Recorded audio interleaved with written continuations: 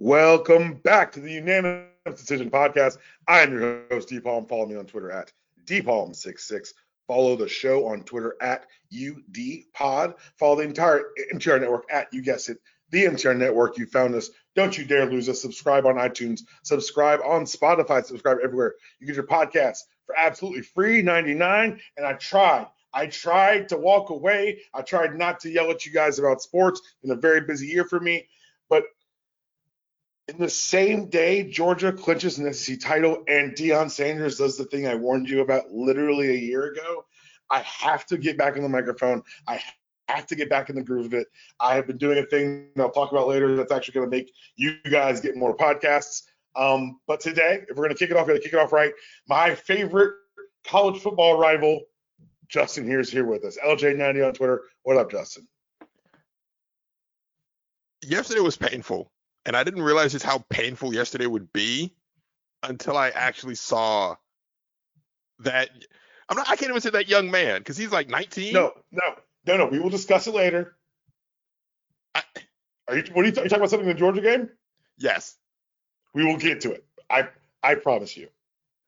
I promise you. But they're good. But they're good. We will talk about it later. I promise you. Oh my God, it hurts. I'm not starting with that. I will start with this. College football's been on one. It is, and I bemoan the nationalization of the product. And when I say that, when you and I hate sounding like old men to start the podcast, but when you and I were growing up, college football is a regional sport. Winning the Big Ten mattered. Winning the SEC mattered. And now it's, did you make the playoff? Well, then why did you play? And this all of nothing mentality is hurting a lot of people a lot of ways. But man, it does make every week a lot more fun because when you watch USC get punched in the face repeatedly by Utah, and you watch Caleb Williams possibly lose the Heisman. Not possibly. We'll talk. We'll talk about that later from his hands. There's a lot of things that are happening right now that I don't like that I will talk about later. But before I talk about anything else, I want to talk about a podcast you and I did December 17th, 2021. We talked about a big recruiting coup for Deion Sanders, not for the school, but for Deion Sanders. And we talked about don't think he's long for this job. Lo and behold, you wake this morning to the repeating of a lot of actual HBCU reporting from yesterday that Deion Sanders had indeed agreed to join the Colorado Buffaloes as their new head coach. Now, you and I warned him. We warned everyone. We said, look, guys, this is a man who at every turn has been nothing but self-interested. He's been focused on self and his brand and his growing those things more than a child at every turn. I don't want to yell at you guys for 45 minutes. Go Google Prime Prep right now. We'll wait. Pretty gross, right? This is the stuff he's always done. What I don't get, Justin, is the people who are surprised, and I get it. And then, honestly, in a vacuum, I don't hate him I don't have a problem with it. Go to a place as a stepping stone to go somewhere else. I think people are struggling with the disingenuity of saying, I was here to build HBCUs, or the whole kerfuffle with Eddie Robinson Jr., who is SWAC or whatever. He didn't have to lie to get to where he's going. And that's the issue I have with it, right? It's not the fact that he, as gross as this is about to sound, it's not the fact that he lied to the kids, because that's what all college coaches do. They lie to kids so that they can line their own pockets. That's the nature of the game. That's what he did to get a better job. Cool. Game is the game, right? Right. What really disgusts me is when he got there, he wrapped himself in HBCU culture. Right. He got there and said, I'm here to build up. This is for HBCUs. This is to show kids that they don't have to go the Power 5 route. And not even a month later, there were rumors about him taking the TCU job that he would not shut down. Then he gave that 60 Minutes interview, and everybody shared the first half of the interview where he said he was building up HBCUs. He's doing this for the culture, and they didn't share the second half. Literally the same interview. He tells you, I will leave Jackson State for a Power 5 school. He doesn't lie. And I'll tell you what, he proved it because this is not a good job. He took a job, not counting the pandemic year. He took a job where that school has not gone. They've gone over 500 twice in the last 2 decades. And once got Mel Tucker $90 million from Michigan State. Well, there's also that. There is also that. It's wild, man. He could have done the exact. Coaches have taken this. Like, the thing I think that's interesting about particularly Deion is that a coach parachuting into HBCUs and using that to elevate his status, get a bigger job. None of that shit's new. It's not. What's new was I think the lying. It felt to look people in the face and say, and I know there's going to be people who are Deion stans, which, hello, 1992, I'm glad you're still with us. But they're going to say, hey, you knew what it was. His name is Primetime. I get all, I agree. But if he's going to tell these people who may not know him or may not have seen his movies that why wouldn't you believe me, that's harmful, I think. Yeah. And again, what he is doing is no different than literally any other college coach in the sport. Right. This is what they do. What makes it gross is when he got to Jackson State, his whole appeal was, I'm doing this for HBCUs. You don't get to be the guy that says, I'm doing this for HBCUs, and then turn around and flee for an air quote better job. Right? And let's talk about that better job. Yeah. Colorado, I've seen a lot of, let's just shut down some of the early narratives now. I've seen a lot of people say, well, he's going to take over the transfer portal. You do understand there are kids at Colorado already with scholarships that they're obligated to, right? There's a limit. He can't just pull all this. So this was never, let's make this very clear. Not only was it not about the HBCU and it wasn't about the culture, it was never about these kids. Well, it was about one kid in particular. No. We'll see how that works. We'll see if it worked. I mean, it has always been about the Sanders brand, and Shedeur Sanders is part of the brand. So we'll see how that goes. Because it's not going to be the talent differential he had at Jackson State. It's going to be something different at Colorado. And again, the logic of, the transfer portal. You know who else has access to the transfer portal? Georgia. Alabama. How about closer? Ohio State. Lincoln Riley. Oh, you want to keep it in conference? Okay, I mean, let's keep it in conference, baby. Let's keep it. Do you want to rather live in Boulder or LA? I'll wait. Like, would you rather play in Boulder, Colorado, where it's cold and you're going to be miserable and lose, and being good at football in Boulder, Colorado means absolutely nothing, or you want to come to LA? Well, we've seen not even good, moderately mediocre USC teams be treated like a professional team. Justin, smaller than that. If you're a quarterback, do you want to come play in a Lincoln Riley offense that seems to just generate Heismans? Like, it's an offense that generates Heisman finalists. That's all it does. It doesn't win in the postseason. It may not win conference titles, but I'll be damned if it doesn't get you a quarterback that can make a Heisman. He'll be in New York in December. Let's ask a different question.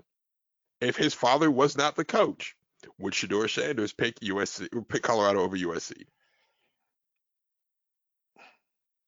If Deion himself wasn't the coach, would he tell Shedeur Sanders to go to Colorado over USC? He may still send his child to USC. Yeah, Caleb, I think Caleb has to come back. I think Caleb's got one more year. But I see what you're saying.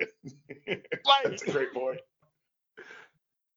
And the truly frustrating part about this is seeing primarily black men try to defend this as, this is a win for a black man getting a job. So what you're saying is this black man can succeed at his job, even though he got the job and lied to those black children. Those younger black men effectively screwed them over, but it's cool because the one black man got his, even though he screwed over everybody else to get it. Like, that's the message you're sending. And that is super, super gross. You're saying, Deion got a win. It's a win for all of us. No, it's a win for Deion. And people that have attached themselves to Deion because they're seeing this as a victory by proxy, congratulations, you're helping Deion run the con. Like, you're helping the con man run the con. He told you it was a con in the beginning. Hold on now. And then the thing is, I'm on the Scorpion side, the Scorpion and the Toad. Bitch, you knew I was a Scorpion. Like, Yes, like you knew. That, I keep going back to that 60 Minutes interview because I saw everybody share the first part. We'd say, "Oh, this is great for HBCUs. Look, he's building up HBCUs," and I'm like, not even 60 seconds he's later, building up Deion Sanders, baby. he's telling you he's going to leave for more money. Not even 60 seconds later. How are we The not? first dog, and that's what gets me. It's not only is he like always going to be vying for just Deion. He's just so damn impatient, dog. He turned down the USF job. If he play your cards right, it didn't have to be the Colorado job. That's all I'm saying. I think that he made himself a grave disservice here by taking this job. I think the USF job would have been a better brand move for him. Stay in the South, stay in Florida where you're going to have recruiting ties. I don't know. It just feels weird to me to leave. Obviously, the TCU job, which he kept talking about, has worked out pretty well for Sonny Dykes. So I don't know. It's just the impatience of the Colorado job is what gets me more than anything else. If he had waited a week, he could have. If he had taken the USF job. USF is going to play Miami, Florida State, and Florida in a 3-year span. You can go 2-3 against that schedule. Dog, Luke Fickell just left at Cincinnati. Like, you might sweep. And if you sweep, as much as I see the vision for what Billy Napier is doing, I know how Florida boosters get. I know how Florida's athletic director gets. They would have looked at Deion beating Florida and saying, why can't we have that? And then they would have thrown an obscene amount of money at Deion Sanders. And I would have been a very conflicted person. And now he might be the Colorado coach for the next 3 years until he unceremoniously parted with. Yeah. It's a cold game. It's a cold game. Well, it is a game that he chose to play. It's a game that he asked for and signed up for. And I'll tell you what, man, it's a game that he's playing well in only one respect. The cover he got from doing this the same week Hugh Freeze came back to the SEC. My God. For those of you who don't know, first of all, thank God you live a much more charmed life than I do. But Hugh Freeze is coming back to college football. Who is Hugh Freeze? Glad you asked. Well, Hugh Freeze is the former coach of Ole Miss. He beat Saban twice. Otherwise, very unremarkable tenure as a head coach. Ole Miss, one of the schools that has never, ever, ever, ever, ever been to the SEC title game from the West. Had to part ways with him because they found out he was doing some stuff wrong. And Justin, I'm going to tell this part of the story. I know you know. I'm telling it for the listeners. Listener, this is the dumbest thing I've ever heard. So when Ole Miss was there, they had fired a man named Houston Nutt to hire Hugh Freeze. And then a bunch of NCAA investigations and penalties rumored to be coming down. And then the rumors came out that, oh, no, those are penalties because of what Hugh Freeze did here. Well, not Hugh Freeze, excuse me. The previous coach, Houston Nutt. And so Nutt says, I want to issue a Freedom of Information Act request for phone records to see who's talking shit about me. In this request for records, it's revealed that Hugh Freeze is using his state employee cell phone to call prostitutes. I'll make something very clear. I don't care that both Houston and Hugh Freeze are playing players. I'm pro playing the players. Those are good things. I don't actually particularly give a shit that Hugh Freeze was hiring prostitutes on state time. It's incredibly short-sighted by him and very stupid. But it's just for me, it's funny. I don't have any morals about this. The temerity to go and say, nah, it's the other dude's problem, knowing that it's your problem, because that's what the investigation also proved. It wasn't Hugh Freeze violation. It wasn't Houston Nutt's violations, excuse me. It was Hugh Freeze's violations, and it cost him his good name because this scandal came out. The balls to stand in front of the world and say these are his problems and no one looked at my records is fantastic. Like, I remember following the story live as it happened. And like, even as they were trying to put it all in Houston, and I was like, hold on, that timetable does not make sense. It never made sense. I was like, hold on, the argument as it's presented on its face does not make sense. And Houston Nutt correctly said, no, this can't be. Like, I know. Houston Nutt basically said, I know what I did. And I own a calendar. Let me get to the bottom of this. Like, I'm not going to, come on, I'm a college football coach in the SEC. Yeah, some of those violations are mine. Not all of them. I know when I was let go. I got that date. And I want to make something clear. This is funny because Hugh Freeze is a bad person, and not for any of the reasons we just talked about now. Prior to becoming the head coach at Ole Miss, a job he only got because he was the high school coach of the gentleman who The Blind Side's about, which is horrible because I've forgotten his real name. Michael Orr. Michael Orr, thank you. He was his high school coach. That's how he got a college job in the first place, college coordinator job, and evolved into becoming the Ole Miss coach. Before he was that, he was at a Christian school where he would make eighth grade girls change in front of him. At Liberty, where if you've seen the documentary on Hulu about Jerry Falwell, Jerry Falwell Jr. hired himself to coach this team. And there was complaints of sexual improprieties at the hands of the athletic director and many other people in the organization while he was there. And Hugh Freeze took it upon himself to privately DM one of the sexual assault survivors repeatedly during and after the lawsuit was in place. It's so bad that Hugh Freeze has been one of the very widely rumored caveats to Freeze's signing with Auburn was he would not be allowed access to a Twitter account. This is a man who's shown at every fucking turn to have deplorable ability to make good decisions. And he's been rewarded after complaining at Liberty for the last 3 years, saying he's been shut out of major college football, saying he's been punished enough while collecting $5 million a year to lose to New Mexico State.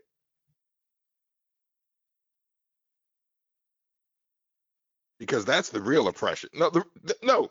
The real oppression is having to lose to New Mexico State. Like that's the real oppression. Here. You hurt those church kids. They didn't come there to lose to them. And I'll say this, and objectively, Hugh Freeze is not a good person. But the biggest winner here in all of this isn't Hugh Freeze. It's not Auburn football. It's not the rest of us who get to laugh at their ineptitudes because guess what? He wasn't that good at Ole Miss. It's Jimmy fucking Sexton. And again, if you don't know who Jimmy Sexton is, God bless you. You live a charmed life. Because I do. Jimmy Sexton is the agent to the stars of college football coaching. He's the one who is not just if a job comes open in the SEC and it's not Vanderbilt, the first call that AD makes to is not a coach, it's not a friend, it's not a confidant. It's to Jimmy Sexton saying, hey, what do you need to happen? It's how an Auburn job comes free, and Lane Kiffin uses that job to get a raise and extension at Ole Miss, and Hugh Freeze gets the Auburn job. That happens because they both employ Jimmy Sexton.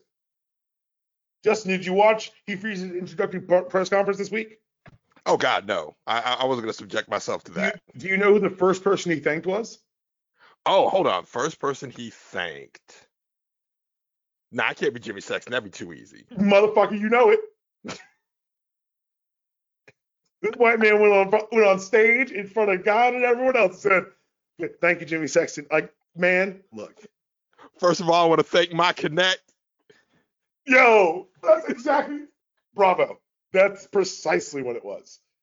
And there's nothing to say about it. There's nothing, like, it's gross. It's horrible. It is ugly. It is college football. It is disgusting. But at the same time, we're all addicts. We're all sickos, and we can't live without it because, Justin, this past weekend was championship weekend. And like that, college, like the pageantry around college football and the kids are what make the sport worth it.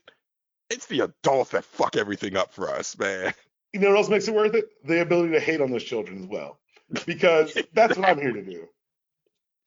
Let's go through championship weekend really quickly. I'll save the fun ones for last. Don't you worry. Michigan beat Purdue 43-22. Michigan 13-0 after, I guess I would say, 11 weeks of not looking very impressive. The last 2 weeks have looked like a real damn good football team. They've got Edwards running the ball with one arm. I am not afraid of Michigan, but after last year's snuffing of Michigan by Georgia in the semifinal game, when everyone told me Aiden Hutchinson was the truth and that motherfucker vanished for 4 quarters,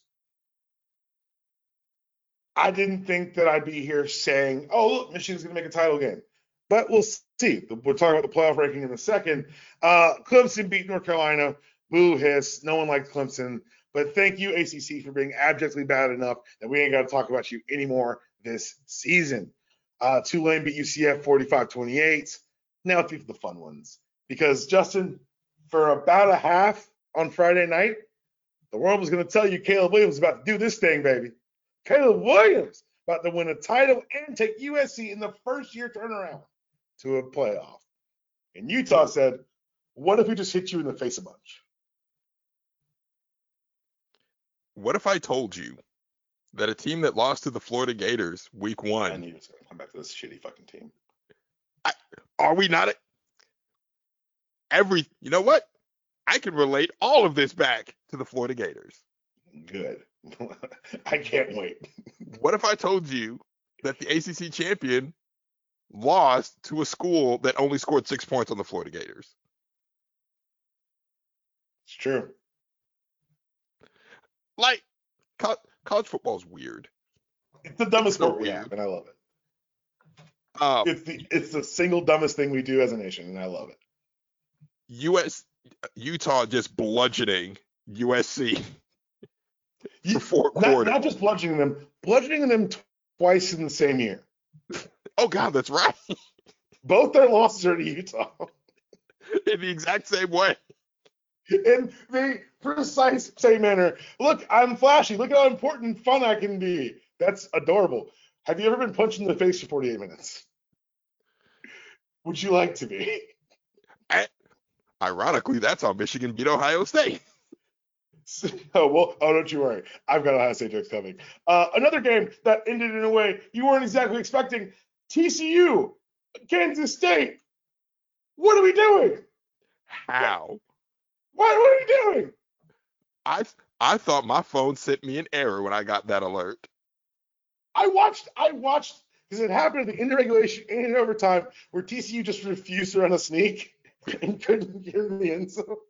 They're running like power on the goal line. I'm like, why are you pulling guards? What are you doing? Cut this out. Just let this man who's carried this team in this far, give him the opportunity to get turned away. Give him a shot. Call one goddamn sneak. And for 2 straight stands, he didn't do it. K-State kicks a kick field goal. Sonny Dykes is in shambles. And I don't know how this just happened. I got nothing. Like it was incompetence. It was just how you're there. So I guess it's not enough to just run the damn ball. You have to run it smartly. You have to do this in a smart manner. Max Duggan did everything except paint the lines on the field that day, and you didn't even give him a shot. Max Duggan was playing so hard, I had to be like, he's not even getting paid. What are you doing, son? Relax. Like it.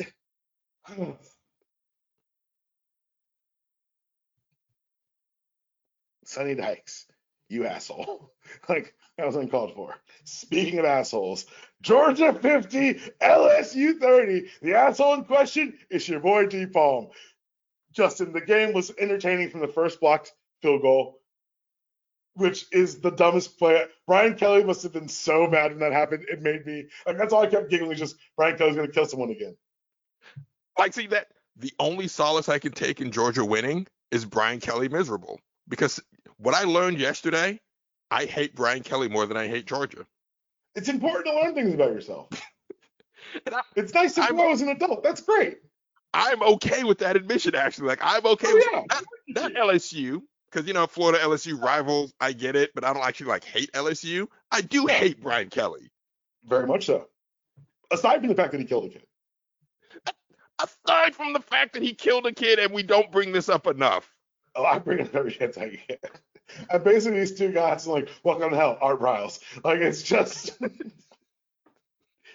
bit. Now, it's not a bit. I hate him. But do you realize that Stetson Bennett threw for 25% of his season's touchdowns in the first half? Okay, Georgia fan, I need you to explain Stetson Bennett to me. Wrong Georgia fan. Okay, so I've worked on this for years. Even was listening to this podcast or any other place I've talked about football. I've had a less than charitable view of Stetson Bennett. Is that fair? I don't like him. I don't think he's good at football, and it angers me that he's my quarterback. And I have to watch him every Saturday. I'll say this. Confidence goes a long way. And at least once a game, he's going to end up in space with one of your athletic players, and he's going to make them look silly. And he can only do that because he's this confident. And I want to say the confidence comes from, one, obviously, national title. Two, it's being 25 around all these children. And three, So, okay. I think he's been going to the barber shop with like Kenny McIntosh and him. Like his haircut's gotten a lot better.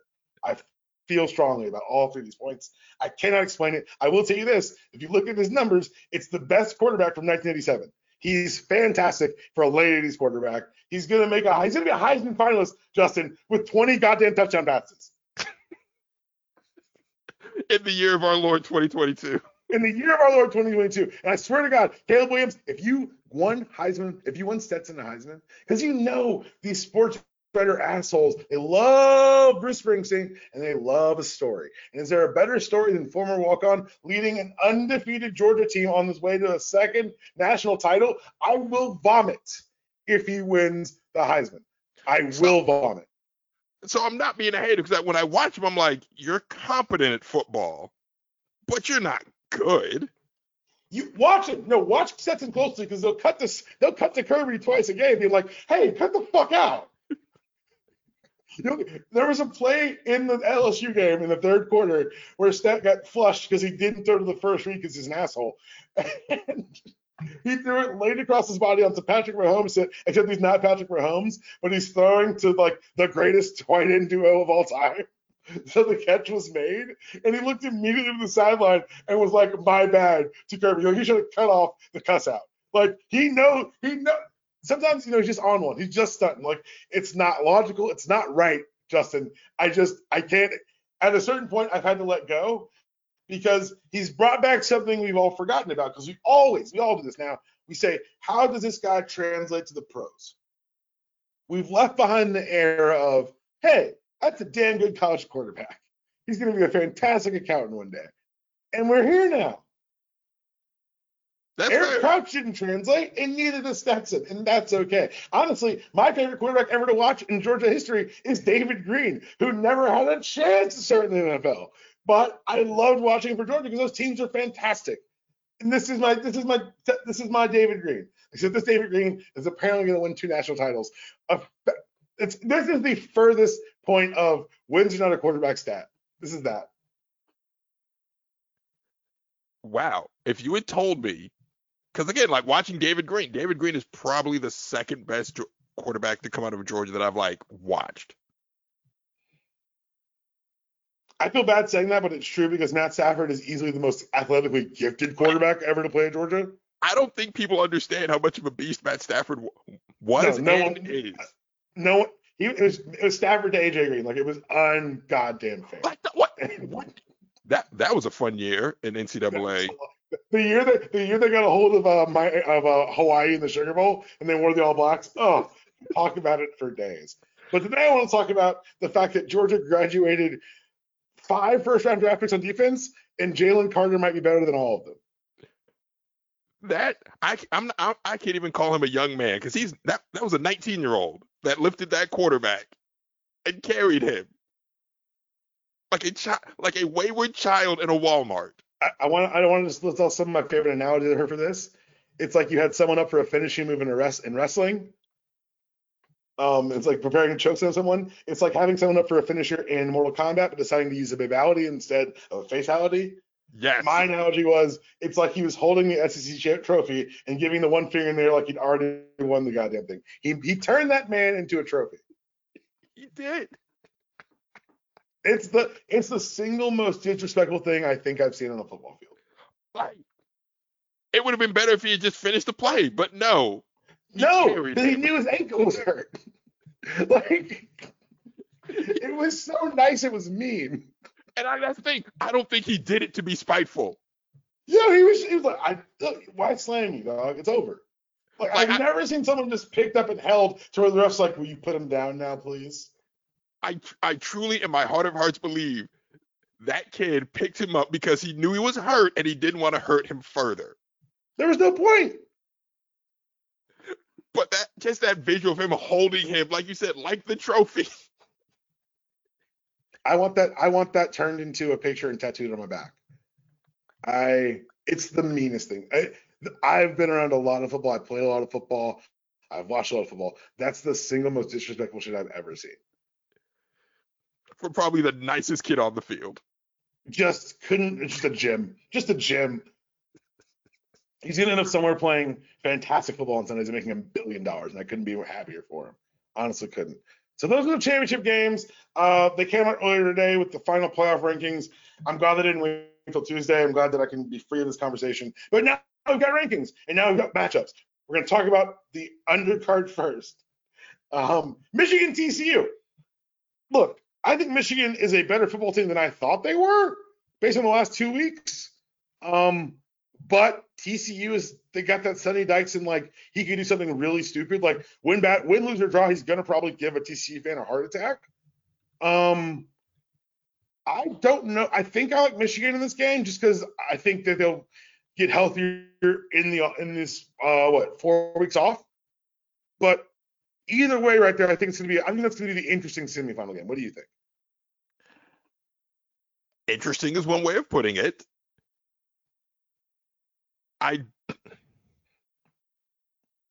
It'll be entertaining. It'll be interesting. I admire the way Michigan plays. So I'm hoping that they win. But I think in the back of our minds, we all know that neither one of these teams is going to beat. And that part of the playoff has sort of taken some of the fun out of college football. It's again, we said it earlier, this is the best when it's a regional sport. When winning the Big Ten matters, when winning the SEC matters. I'm glad that Kirby was able to speak to that after they won yesterday because he said, this matters. The SEC matters. We didn't win it last year. It sucked. I wanted these kids to win an SEC title. I'm glad they were able to.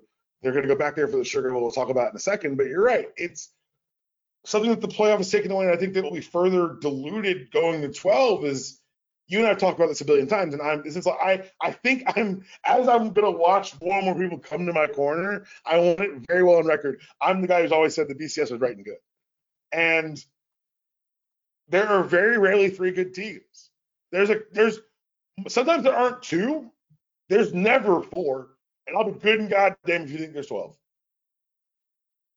They're not giving these kids any more school. All it's doing is making more money by convincing you that you want a real champion. Motherfucker, you go grab a team to play Georgia. I'll wait. Justin, you hate Georgia. You hate us. I do. I hate Georgia. Legitimately stand toe to toe for 4 quarters right now with Georgia. Yeah, no, the one team that I think might.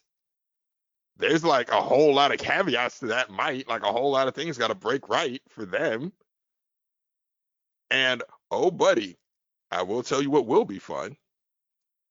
Let Nick Saban lose by more than 2 touchdowns. Yo, did you see Nick Saban give that hostage video Saturday night? Yeah. Yo, you talk about some shit that Nick Saban didn't want to do. For those who didn't see it, congrats on not being online. Nick Saban was in front of, I think he was on the Feinbaum show that night and was like, well, when you think about Alabama, you're thinking about these other bubble teams, think about who would be favored in a head-to-head game and who would be the underdog. First and foremost, Nick Saban knows more football than all of us, and he hates this goddamn team. He knows who they are, and he knows they're not any goddamn good. Second of all, Nick Saban's far too prideful man to go out there and beg to be considered. That was just, I was like, oh no, the boosters got him. That's exactly what it was. So okay, cool, Alabama. Please, you better not lose that bowl game. Oh, you better not lose that bowl game. Oh no, they're fine.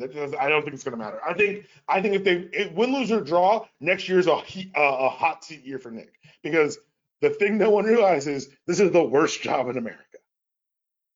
It only ends 2 ways: they run you out of town on a fucking rail, or they build you a statue. Sometimes both.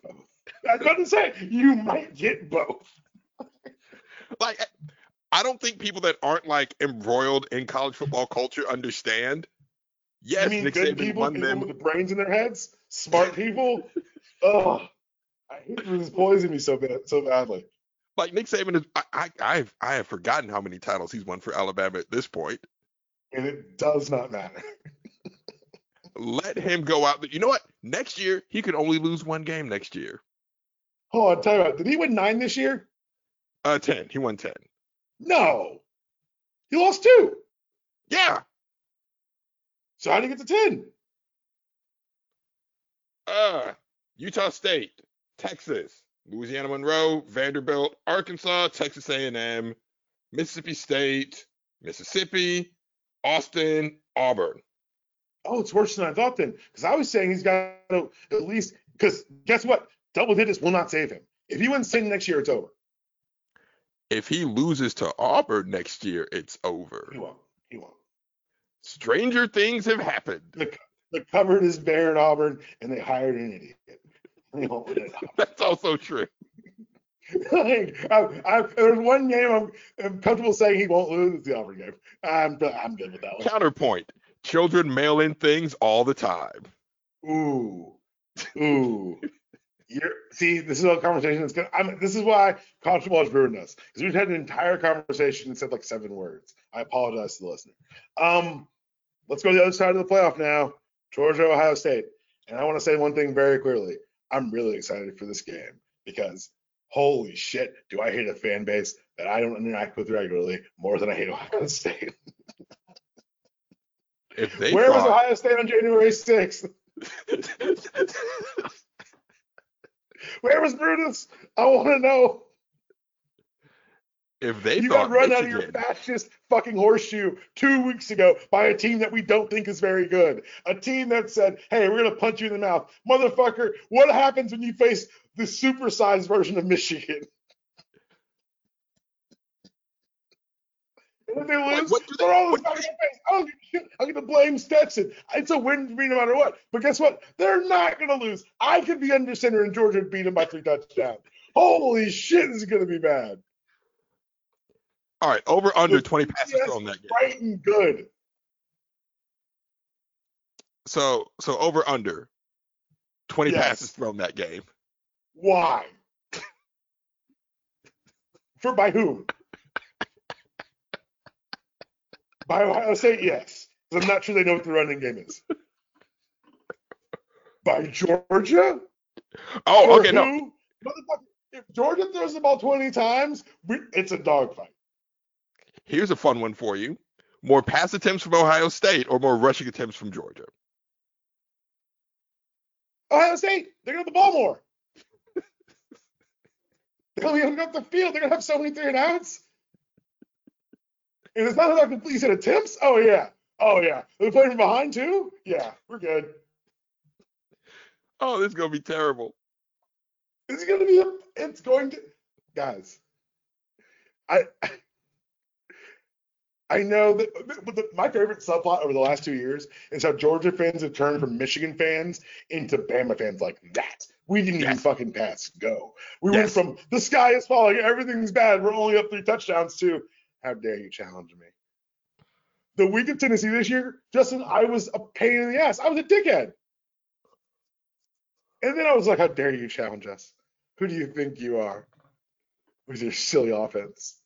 I've turned into the most insufferable Bama fan. I used to be the chicken little sky is falling, and in one title, I've turned into the worst version of myself. I'm so proud. It's magical. It's magical.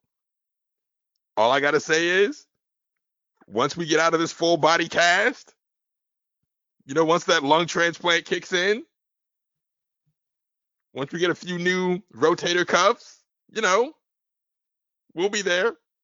The only comeback I need to say for a while, we'll be here. That hurts so much. It should. It was intended to hurt. So let's project out a national title game. We're going to remove Ohio State from the equation. If Georgia plays Michigan, I envision snuff them on the par of last year because you're not going to come out brick-lay Georgia.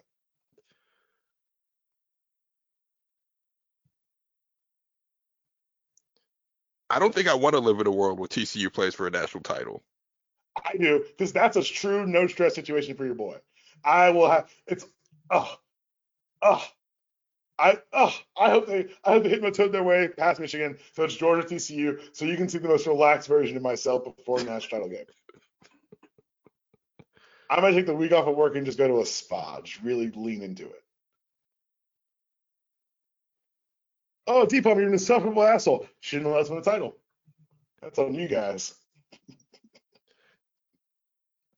In 1 year's time, the country went 1 year. It's all it took. they went from rooting for lovable underdog Georgia to Georgia being the Death Star. The God Emperor Stetson Bennett IV. Yes. Yes. The winged serpent god Stetson Bennett.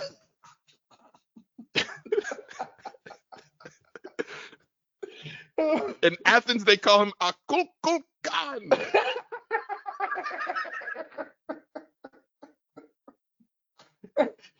You mean, excuse me, Heisman finalist Stetson Bennett? And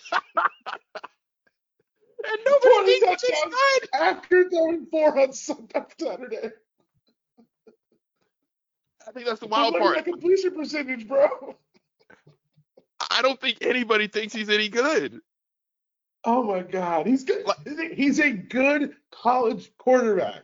It's been a 3-year journey for me to where it started where Stetson was the third string quarterback going into last season, and everyone got hurt, and they had to line themselves the rest of the year. And now we're here, where confidence goes a long way, where he's going to put someone in a blender in the open field. Someone who's a 5-star athlete is going to get put in a blender by Stetson Bennett. You saw it. I saw it. It happens once a game. It's the weirdest phenomenon in college football. Also, the exclamation, Bennett to McConkey, becoming a horror phrase for a bunch of defenses has been a really good revelation. Didn't Bryce Young miss a game this year? Yeah, he did. Did he miss 2? I don't know if he missed 2. I know he missed 1. He has 27 touchdown passes. Stetson had an extra game, at least an extra game, and it's 20. I hate him. Oh God! And he's back to back. Son of a bitch. Back to back. Oh, I mean, well, the thing is, what do you want to say? What could you feasibly say about him? Say something, I dare you. I'm a national champion. Twice. I'm a Heisman finalist. I'm a 2-time national champion. It could be if it becomes Heisman winner, I will vomit. I'm not exaggerating. I'll be physically ill if he wins a Heisman. Man, I think you feel the way about Stetson Bennett the way I felt about Tebow. No. Because Tebow, don't you do this. Don't do this. Don't denigrate Tebow now because of how it ended. Like, Tebow was your Josh Allen. Yes, he was. With all of the Josh Allen. Heineke. Stetson Bennett is my Tyler Heineke. That's fair. Okay? Don't you dare do this to me. Don't you dare pretend that I'm going to Tim Tebow. If I had Tim Tebow right now, I'd be the worst person alive. Instead, I've got 21 NFL players and a goddamn accountant who's on one, an accountant who's feeling himself. Unbelievable. Unbelievable. When we're done recording, I have a question to ask you about Stetson Bennett. It is not a question suitable for the audience, but it is a question that I need to ask you. I'm super excited. I wish I had a Gabe to play the music. Let's pivot slightly from college football to the NBA.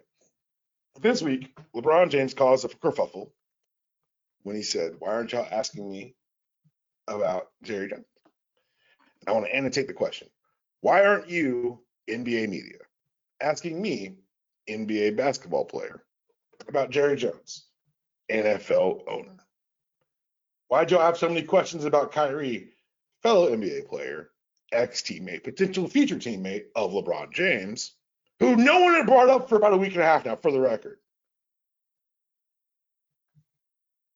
But not about Jerry Jones. Again, NFL owner. There's a conversation to be had once you read the story in the Washington Post about Jerry Jones's appearance at the 1957 blocking the doors of in Arkansas for people to get in and desegregate the school. It actually helped turn down desegregation in that town. But the article, it's interesting because when the picture circulated, they asked all the owners for comment. The only one who said he'd comment was Jerry Jones. And if you're telling me that a white kid in 1957 in Arkansas was a racist, I say yes. And then I say, and now what? Because in the article, it's brought up by the reporters, a very well-reported article. They say, hey, do you think that, your past affiliations and past ways of thinking have even subconsciously influenced your hiring practices? So we're talking about a Cowboys team that has never had a black coordinator. Stop. Really hear what I just said. They've never had a black coordinator. And they posited Jerry Jones that, as someone who's such a big advocate of the bootstrappiness of it all, maybe there's something insurmountable for black coaches in the NFL and in other sports leagues that they're trying to overcome. His answers were, typical owner answers, but at least he gave an answer. Most owners wouldn't even take the question. So not giving Jerry Jones any fucking credit. Was he a racist? Yes. Is he racist? I don't know. I don't personally give a shit. Yeah. Does he appear to have racial biases in his activities as an owner of a football team? Yes. But he also seems to be cognitively aware of the impact that he has, outside though it may be, as the owner of America's team, quote unquote, and sometimes referred to as the shadow owner of the NFL. Justin, I have no problem with LeBron bringing it up. I do have a problem with him saying essentially the online nigga equivalent of thoughts, ? And offering none of his own. He had a platform to say what he wanted to say. He didn't need a prompt. And there was a way to, I think, and maybe I'm being a bit naive, I think there was an effective way to push the conversation forward, but saying, why aren't y'all talking about it? What do you want to say? Nothing. Oh, I'm not taking any questions. And then walking up the podium, what the fuck do we do now? Aside from throw some whataboutism towards Kyrie, who, honest to God, has done the thing I asked him to and shut the fuck up. And who could potentially be a target for these Lakers as they round into form if he stops getting brought up in the shit. Like, Kyrie was at home like, what? How am I in it? Am I crazy? Am I way off base? No, I don't think you're way off base. I am not as understanding with the whataboutism from LeBron, because while I understand that there was a point that could have been made, I don't think that's the point LeBron was attempting to make. I think LeBron was honestly just like, why aren't y'all talking about this? Instead of bringing up the larger conversation of Jerry Jackson, good Lord, Jerry Jones's inaction. That's a fan fiction I would read. Jerry Jackson, owner of the Cowboys. Mr. Jackson, you've never had a white coordinator. And I don't see the problem, actually. What's the question? But like what that series from the Washington Post is effectively showing us is what racism actually is. Racism isn't my hurt feelings.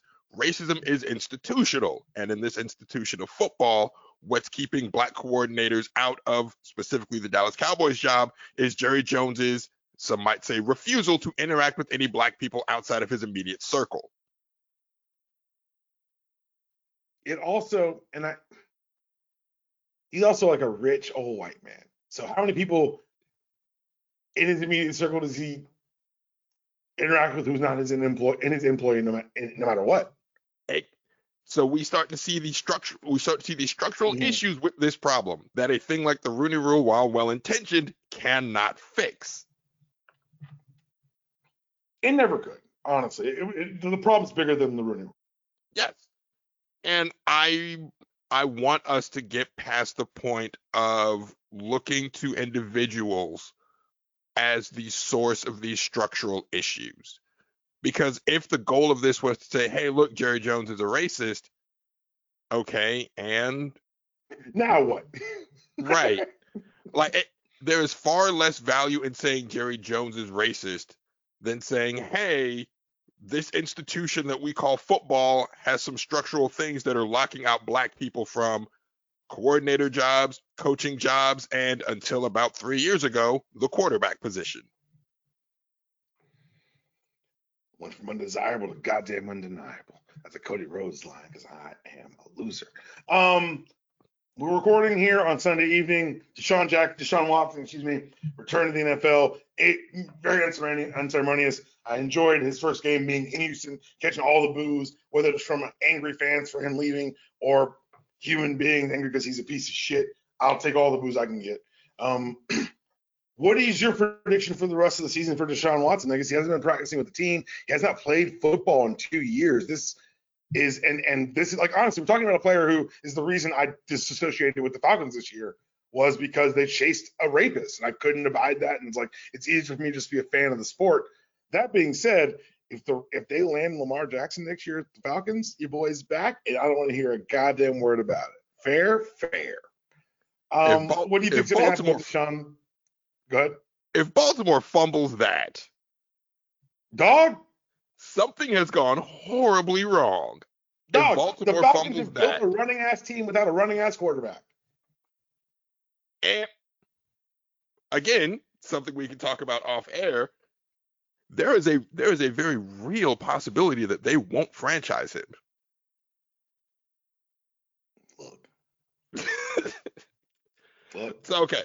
We're talking about Cleveland. We're talking about Deshaun Watson. Cleveland is 5-7. They're playing for thoughts and prayers. This is what Deshaun Watson has to look forward to for his next 5 games. At Cincinnati, Baltimore, Saints, at Washington, at Pittsburgh. He'll look good in like 2 of those games. He can look good against the Texans. Yeah. Let's go. Yeah. Well, this is a very unique situation because we're recording after the game. Let's look at the stats real quickly before we get out of here. Of the rapist. Deshaun Watson, 12 of 22 for 131, 1 pick, 1 sack, a QBR of 28.6, and a passer rating of 53.4, which is 0.1 lower than the Kyle Allen as a quarterback of the Texans. He had 7 rushes for 21 yards, long was 11 against the Texans.